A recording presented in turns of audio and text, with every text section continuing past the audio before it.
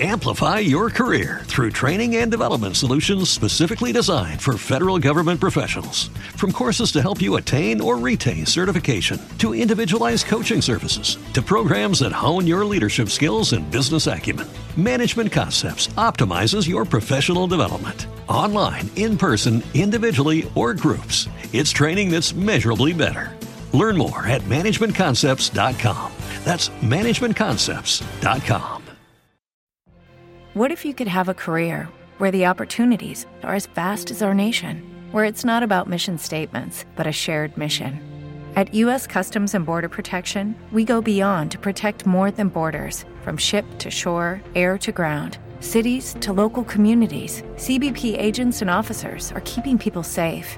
Join U.S. Customs and Border Protection and go beyond for something far greater than yourself. Learn more at cbp.gov/careers. Elisa Star, rubber-mouth, breathtaking, so bizarre. Elisa Star, she's your friend. Hi everyone, welcome to Elisa Star's Thought of the Day. Today's Thought of the Day is about some DV that happened near me, so trigger warning. This is going to be about DV. So we're going to do the snarky card of the day right now instead of at the end of the episode. Thought of the day is brought to you by Snarky Cards, brutally honest greeting cards. You can get 25% off all Snarky Cards today at snarkycards.etsy.com. Coupon code is THOUGHTS because this is my thoughts. I mean, it should really have just been thought of the day, but I do that thing where you're staring at the word and you're thinking about it so much that it doesn't feel like a real word anymore, so I panicked. THOUGHTS for 20% off all Snarky Cards today. Today's Snarky card of the day is Dear You. You're super fucking lovable. Sincerely, everyone. Get this snarky card and more at snarkycards.etsy.com. The coupon code, again, THOUGHTS. Okay, here's the thing that happened last month. So I was cleaning the cat box on the porch. Across the street, I could hear a person being beaten. It didn't sound like a beating. It sounded like someone using a whip. And after each whip, you could hear screams for help. The scream sounded like the kind of keening you do when someone you love has died. I stood there listening, trying to decide what to do. I've known people who have been beaten on before. If a cop shows up, they make it worse. Cops throw their own beatings in. They arrest everyone in the room without trying to figure out what happened. Oftentimes, an abuser claims to be a victim and it just gets confusing, so the cops don't try to wade through it. Or they do nothing except leave a card / make a call to social services, and social services can also send you to jail for being in an abusive relationship. They can fuck with your life. So cops were not one of my options. There are 1,000 people on my block. And we could all fucking hear. People pass by and I watched them ignore the whipping and the screams. But I just stood there like, what the fuck?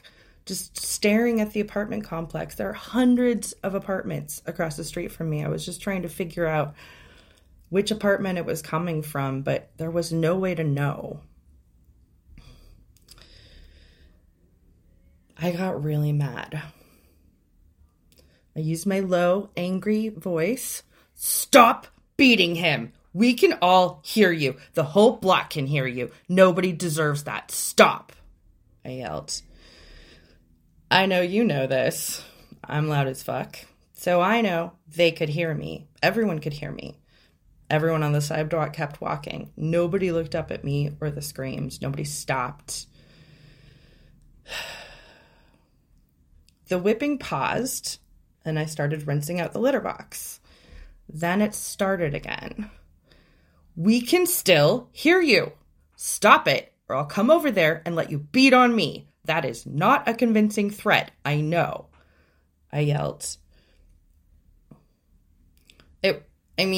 I know it sounds like a dumb thing to just yell, that you're not yelling something convincing, but I think I just need to make a joke for my sake in the middle of it, or even acknowledge that I didn't know what to do. So it was quiet, and then I stood there, and because I was standing on my porch with my hands on my hips, everyone anybody looking out a window could tell who I was and what I was doing. So I wondered if somebody was getting ready to shoot me or their partner. And the thought of getting shot didn't scare me. It just made me curious about what was going to happen next. And I was too mad to stop anyway. I was done with the litter box by now, but I stood there on the porch making sure that they stopped for good. They started up again. I screamed again, "Stop beating them. It makes you look like an asshole. I can yell all day. We can hear you. This is fucked up." Okay, it was quiet again. I waited for a gunshot again. The argument continued between whoever was hurting whoever, but there was no more whips, no more pleas. I was still on the porch making sure that I didn't have to yell again. I let them fight. People fight. Then the pleas for help and the belt started again. God, I hope it was a belt. "You think you're so strong? This doesn't make you strong. It's weak. Beating on someone crying for help makes you weak." And then the block was silent for good. Americans are too lazy to bother killing each other with knives or pillows. Guns are just the American way. So a minute after the screaming had passed and I hadn't heard shots or been shot, I assumed the victim and I would live past this. I didn't hear any more screaming or whipping, and I haven't since then. But I have obsessed over whether I hurt or helped over and over and over. I asked my friends. At night, I was like, hurt, help, hurt, help, hurt, help, hurt, help. The cries I heard were so primal, I wouldn't know what kind of a person they belonged to. Old, young, any kind of racial accent, sex, gender, whatever, anything. I had no clue. And like I said, there are hundreds of apartments in that building. And even if I could find the victim / perpetrator, what would I say? "I yelled at you. Did it help?" That's not even a reasonable... So I realized that wanting to know the ending was about me, not helping other people. I have to just let it fucking go and be okay with the thing I did without reassurance, because it wasn't about me.